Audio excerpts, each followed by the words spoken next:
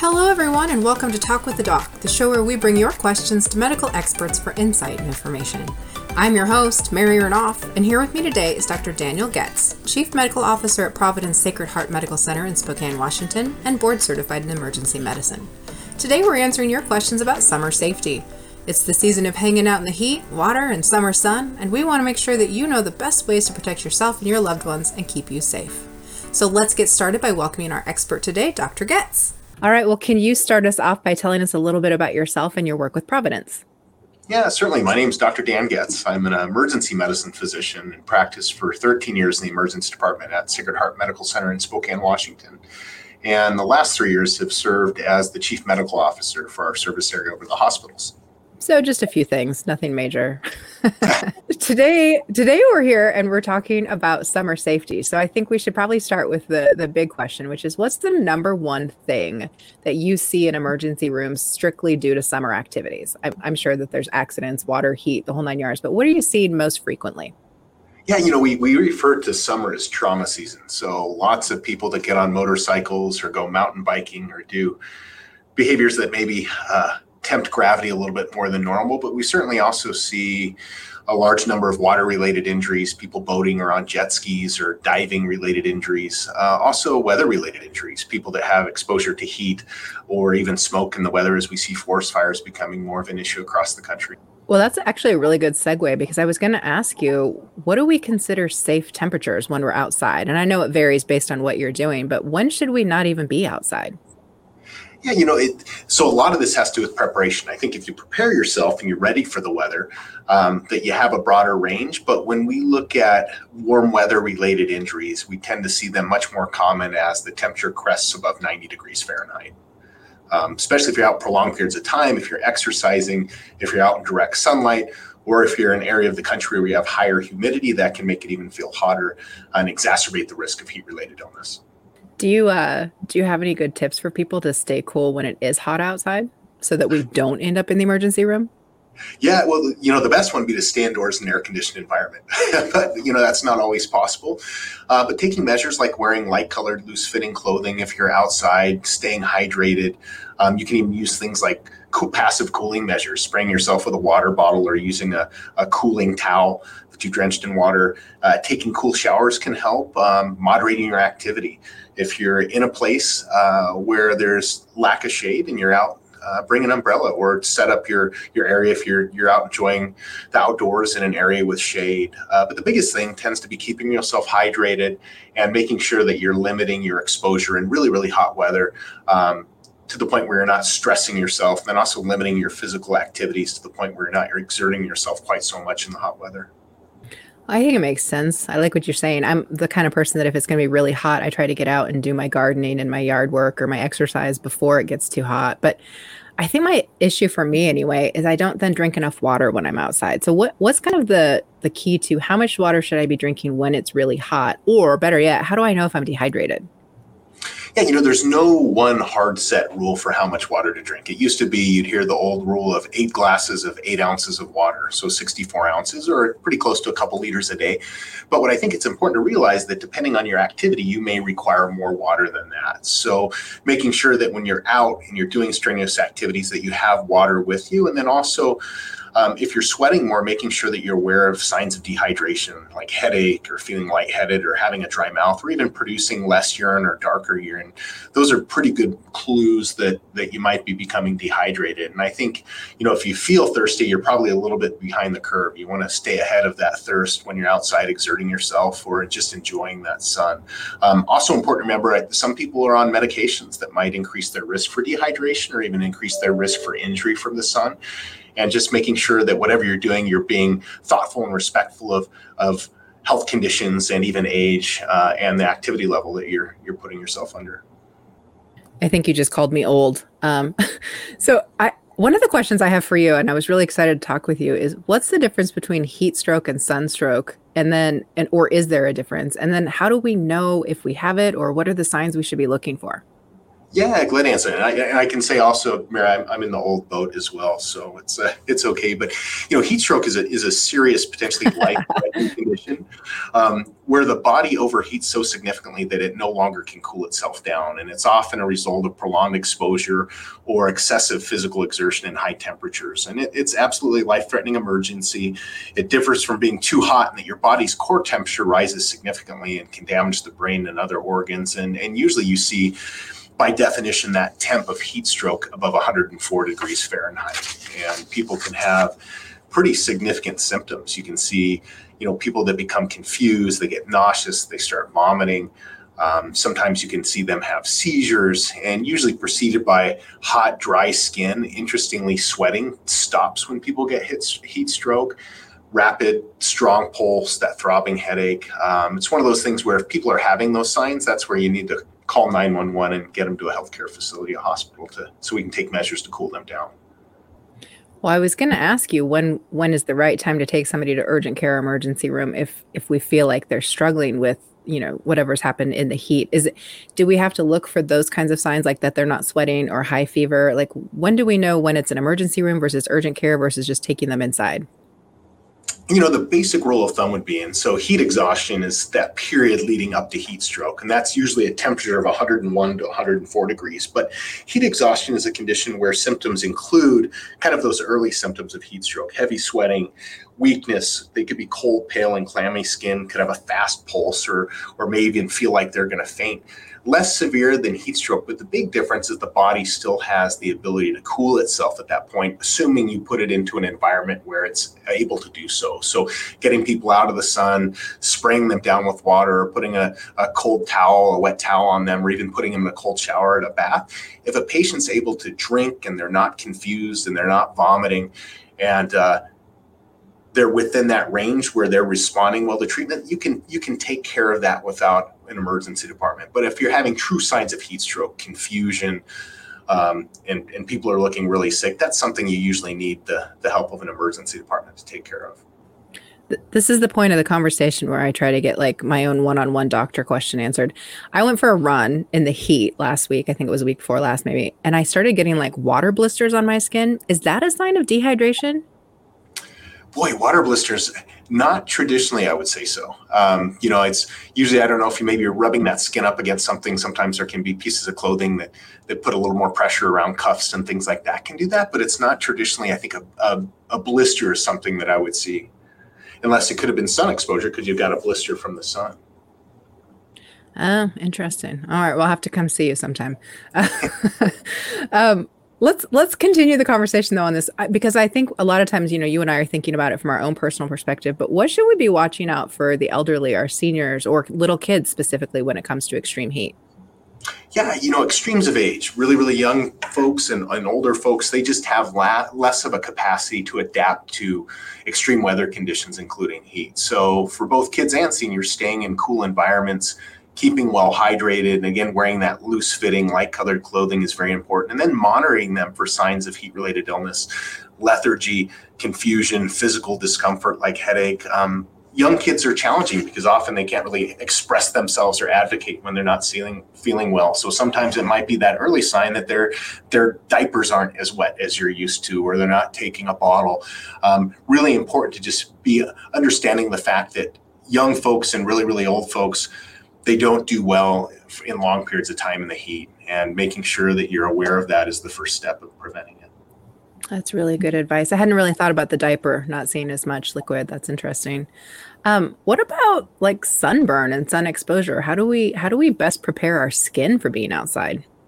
Yeah, the best thing you can do to avoid issues with sunburn is to make sure that you're using a good sunscreen, or actually wearing garments that protect you from the sun. I think often we forget that there's things like rash guards, these garments that you can put on when you're in long exposure to direct sun to limit the sun's access to your skin. And so making sure that, one, you have access to good shade, make sure that you have the right sunscreen, or you're applying it multiple times throughout the day, or using some other way to protect the sun from the sun. Yeah, you only get one really bad sunburn in the water before you wear your rash guard at all times. I speak from experience. Exactly. Yeah, I did that on a Caribbean cruise. Yeah. Oh, so did I. See, there you go. What about, here's the other thing people always say though, I don't need sunscreen if I'm just going to be in the shade or on days when it's cloudy. What do you think about that? Uh, Both are false. You absolutely, when on those warm days where it's cloudy, you still up to roughly 80% of the sun's UV rays can penetrate through clouds and lead to sunburn and skin damage. And even if you're in the shade intermittently, if you're going out in the sun, it doesn't take a whole lot of exposure to sun, especially between usually 10 a.m. and 4 p.m. when the sun rays are the strongest. So using broad spectrum sunscreen, wearing protective clothing, a wide brimmed hat, making sure that SPF of the sunscreen is 30 or higher usually is the way to do it. So absolutely can still damage your skin from sun when it's cloudy or you're staying partially in the shade. I guess I'm going to go back to the question about kids too. I know we need to be putting sunscreen on kids, but are there different kinds that we should be looking for or things that we should be looking to avoid when it comes to children's sunscreen? I think the best bet is to buy sunscreen that's specifically marketed for children, and we usually like to see an SPF of 50. It's as you get above 50, there's limited difference in protection, but one of the big advantages of having sunscreen that's formulated for kids, especially their face, is you can kind of get the formulations that are no tears. And if you've ever had sunscreen in your eyes, it can feel a lot like being maced, and so you don't want to go through that. Oh yeah, totally. I figure if I cry, the kids will probably cry, right? Right, exactly. And I have cried from that. Are there, you mentioned kind of have the right formula, like face sunscreen. Obviously, I've seen skin screen. I've seen heads. I've even seen for scalp and that sort of thing, which I burn the top of my scalp all the time. But is there a difference between, say, a cream versus a lotion versus a spray? Like, is there something we should be looking at? It's long in theory, as long as you're applying them correctly, the SPF rating should be similar across the different products. But I think routinely we get in a rush, and sprays are tough because often you don't have good visualization exactly where it goes until you have your burn the next day. And so making sure that you take a little bit of extra time to allot to preparing yourself adequately, including putting that sunscreen on, is the way to go. But the formulations should be the same. If you're going to spend a lot of time in water, there is benefits to getting the certain types of sunscreen that are more water resistant and stay on longer. But rule of thumb is probably every 2 hours you should be reapplying, and even more frequently if you got your kids out at the water slide park and they're running around. Or you're like me and you just sweat it off like 10 minutes after you go outside. Yes, exactly. Okay, here's the other thing that drives me crazy about summer, and I'm on the farm, so I experience it a lot, but bugs, right? There's flies, there's mosquitoes, there's all these bugs. I assume that we should be using bug spray, but then I hear things like, oh, it's not good for you. It's not good for the environment. Should you use DEET? Should you not? Talk to me about bug spray. Bug spray is tough. If you're in an area where you have a lot of mosquitoes, it's pretty tough to avoid things. I know there's things that you can do, like citronella candles, that will use a more natural way to prevent bugs. I think, DEET does work, but there's always that theoretical thought of, is this a chemical that I want to be exposed to? I think, though, it's such a limited exposure that we have to that I would probably take that over getting bitten by different insects in the environment. So I think using those bug sprays makes good sense in certain parts of the country. If you're around a still body of water that has lots of mosquitoes, people can feel pretty miserable after getting bitten bunches of times. We hear a lot of people say that we should look for natural options, things like citronella or lemon verbena. What are your thoughts on natural versus just buying a spray? I think if they work, great. I think natural is always a better opportunity.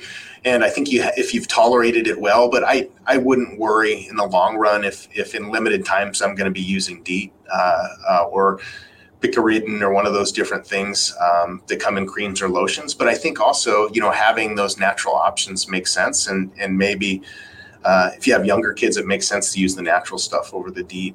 But again, this stuff looks to be pretty safe when it's been studied, especially in the short periods of time that we're using it. Well, since we're talking about bug bites, let's talk about other bites, especially since we're spending a lot more time outdoors and some of us are in the wilderness. What do you think about other bites, dangerous bites like spiders? How do we know when we should have something looked at? We always worry about signs of infection. So, a serious bite, it's pretty tough to know what actually got you. Very rarely do people see what bit them and come in with that. But serious bite symptoms include severe swelling, redness, pain at the area, swelling, pus or development of a rash or fever. If you notice these symptoms, it's not a bad idea maybe to seek medical attention, but it is normal to have a little bit of redness and itching and swelling. But if you start having significant pain, if you have streaking red marks past the area bite, that would be concerning. Wild animal bites always have someone take a look at you. If you get bit by a raccoon or a snake, please let someone take a look at you with some medical education. I'm all about self-diagnosing and medicating on small things, but if I get bit by something, I'm coming in.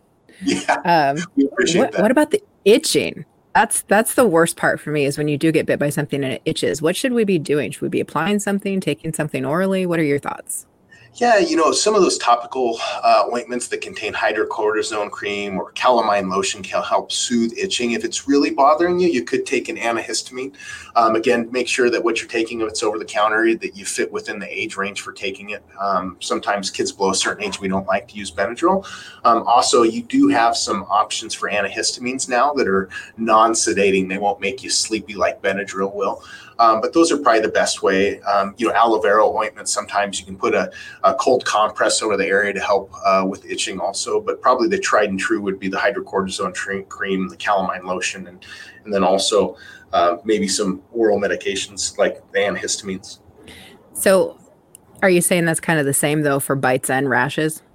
Yeah, you can get heat rashes. What we probably see typically with rashes are either it's an exposure to some sort of what we call environmental allergen. Did you rub up against a plant that you're allergic to? Did an insect bite you and you're having a little localized reaction?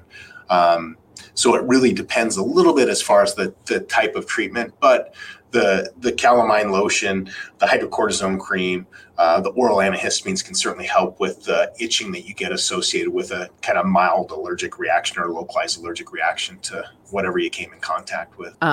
If you're going to be out on the water, and obviously we know water emergencies, you talked about trauma season, what are some basic tips you would give people to avoid ending up in the emergency department if they're going to be out on a boat or swimming, that sort of thing? Yeah, water is one of those things where you come out and you just expect to have a great day and don't realize sometimes the danger that presents. I think being aware of the type of water you're on. If you're on a river, moving water with a current is very different than flat water on a lake. And I think the rule of thumb when you're out on water is if you're swimming, always swim with a buddy. Never, ever leave children unattended near water. And if they're not swimmers or poor swimmers, make sure that you have a flotation device, a life vest on them. They're named life vests for very good reason. And then also if you're out, and especially if you're supervising children, you're swimming, avoid alcohol. That's a big risk, whether you're piloting a boat or a jet ski. Alcohol and water tends to lead to bad decisions and delayed reaction times, and sometimes just takes your eye off somebody long enough that you're supervising that it can lead to tragedy. So avoid that. Again, wearing a life vest is key, especially if you're not a strong swimmer. And also in case of emergency, it's probably not a bad idea to learn how to perform CPR if you needed to. Make sure you always have access to a phone or some sort of communication so you can call for help. And then also really important, I think we overlook this, is make sure that you know how to swim well and train your family to know how to swim. What do you recommend if you're on the boat and you see somebody around you who's distressed in the water? Yeah, that's an excellent question. The best bet to do initially is one, if they have a flotation device, you have some time, right? If they have that life vest, you can help pull them in. I think it's gut reaction initially to try and jump in and pull somebody out of the water, but that has some risks as well. People, especially if they're near drowning, tend to panic, and it's not uncommon for them to pull the person that's trying to rescue them under as well. And so if you talk to lifeguards, they're trained specifically to approach these folks from behind, put an arm over them and pull them back. But before you get to that stage, your best bet would be to throw them something to grab onto, whether you have a rope or throw them a flotation device if they don't have one. And that gives you some time to more safely get them out of the water, and also helps that panic subside once they have something buoying them up and makes it easier to pull them out of the water.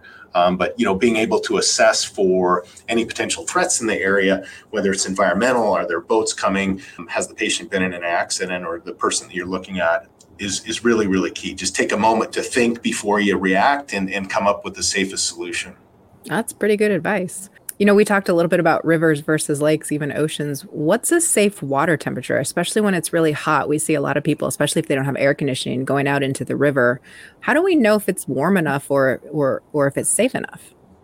Yeah, so adults probably have a little bit of a different range. A normal, healthy adult that's probably under age 65 and above age probably 12 does pretty well with anything that's probably above 65, and a safer temp would be around 70. 70 to 85 degrees is pretty well tolerated, and I think it's also important to remember sometimes folks, they'll get into the hot tub for a while in hot weather too, and they need to realize that you can get too high of a temperature as well that exacerbates things. But a water temp of around 70 to 85 degrees, 70 to 85 degrees is probably considered safe for most people, but very young children, those with certain health conditions, may require slightly warmer water than 70. And you should always enter water gradually to let your body adjust to the temperature and understand how you respond. And if you're in hotter environments like a hot tub, probably need to limit that exposure to no more than 15 minutes at a time so you really know how you're going to react to that temperature. Because temperatures are heating up, and we just talked about air conditioning, do you have tips for people who don't have air conditioning? Yeah, if you don't have access to air conditioning, I think, if you can, try and spend time in public facilities that are air conditioned, especially during the hottest part of the day. Good examples would be your local library or a shopping mall or a grocery store. And if you can at home, if you have access to fans, you can use fans to help cool you. Again, using a mist bottle, a spray bottle with a fan together causes some increased cooling using evaporation. Cool showers are a really good way. I remember as a kid growing up, we had one of those plastic pools that mom and dad would throw in the backyard. And that was a pretty good way to stay cool intermittently. And then also realize that the lowest level of your home is going to be cooler. And so if you can, stay on the lowest level of your home during the hottest part of the day, given that heat rises, and that will give you a little bit of extra benefit. And then really try and avoid, limit turning on things like lights, and avoid, baking during the heat of the day using your stove if you can. But it's really tough. And I know there's people that are challenged to have access to transportation to get to some of these places. And so I think it also bespeaks that you should probably, be aware of neighbors and, especially seniors maybe in your neighborhood that need some help, and check in on them periodically. I like that. Good advice. We're right here in the midst of wildfire season again as well. We're really starting to see awful air conditions. So what would you recommend people to stay safe when air is really smoky? Yeah, I think it's really important first to know what the quality of your air is. And if you have access to a cell phone or the internet, you can look at a number of different websites that will tell you what the air quality index is for your area. And you can use that information to tell you really what that description of air quality is in terms of what you should do as far as length of exposure or certain activity levels. But when you get into those areas where their air quality levels are worse and it poses health risks to kind of everybody, your best bet is to stay indoors as much as possible. Use your air conditioners with a filter, keep your windows and doors closed. And then if you have access to it, use an air purifier.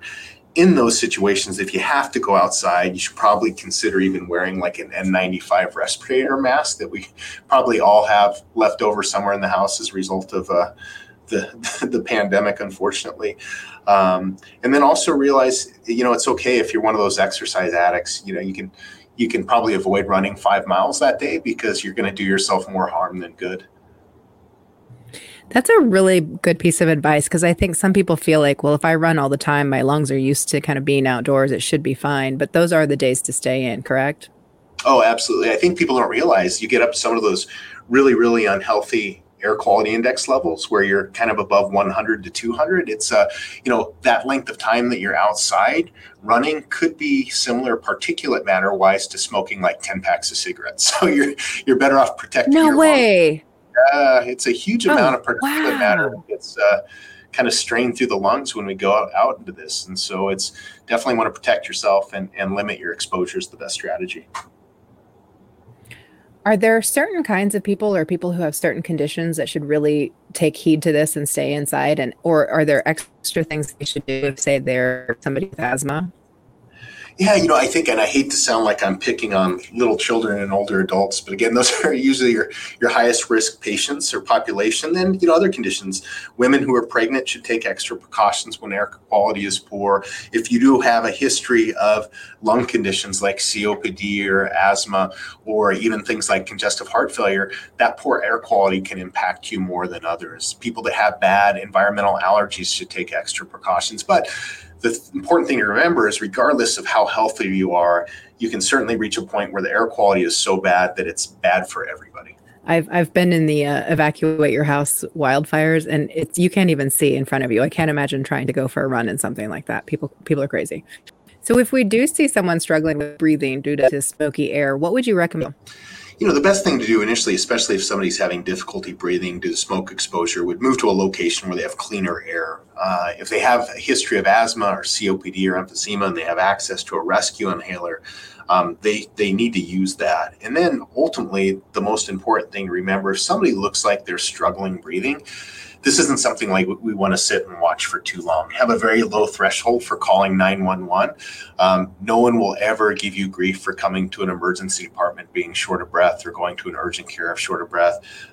This can be a really, really big deal, especially for people with severe asthma. And we do tend to see in changes of seasons, especially in areas with high smog rates or pollution or forest fires, a lot of smoke in the air can lead to asthma exacerbations. And I think back to my career in emergency medicine, some of the sickest patients I ever cared for were patients with really severe asthma attacks in Chicago. So if you're struggling, please seek medical attention. And people with asthma and COPD are really, really good at knowing when they've kind of reached that point that they need care.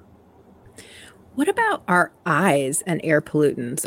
If you're kind of getting itchy, burning eyes, what should we be doing about that? Yeah, another case where if it's starting to bother your eyes or different mucous membranes, probably in an area where you just need to get out of the smoke or that irritant.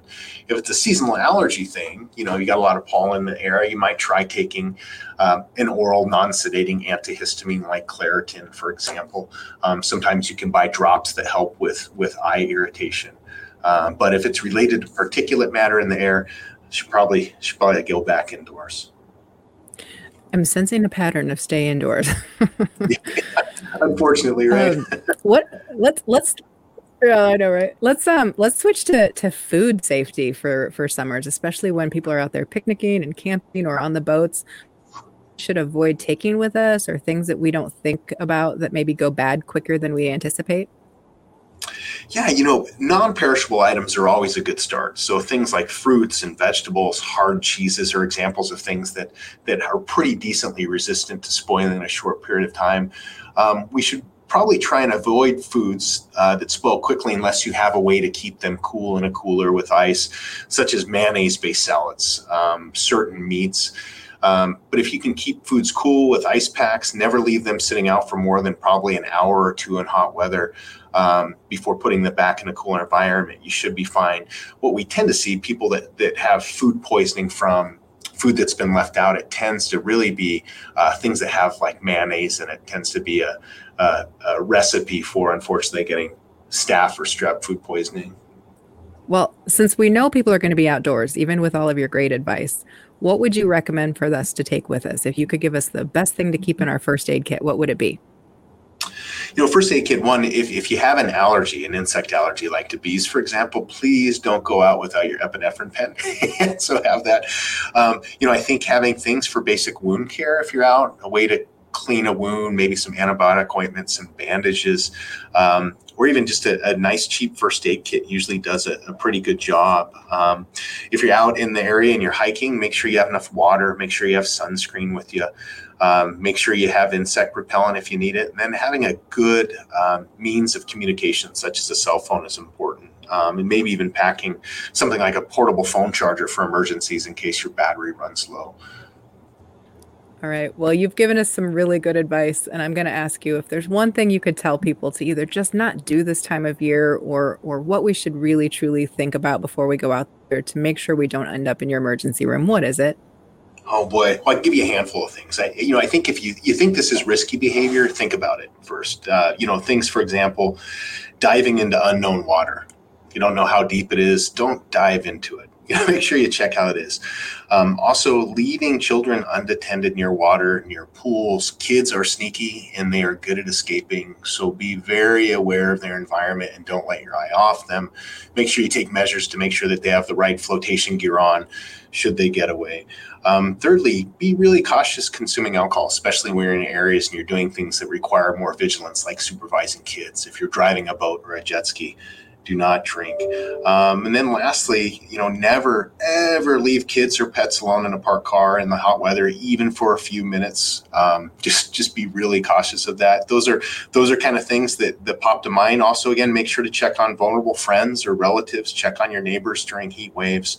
And make sure that finally that you listen to your body and take breaks to cool down and hydrate, especially during hot weather if you're really exercising or performing vigorous activity.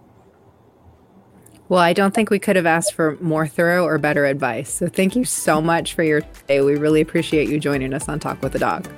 Oh, my pleasure. Glad to help. Well, thank you, Dr. Getz, for joining us today on Talk with the Doc. We look forward to continuing the important conversation on health and wellness with more experts from Providence in our future episodes.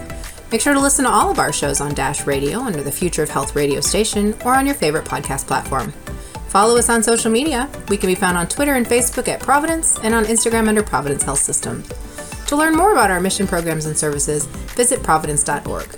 And please remember, the information provided during this program is for educational purposes only.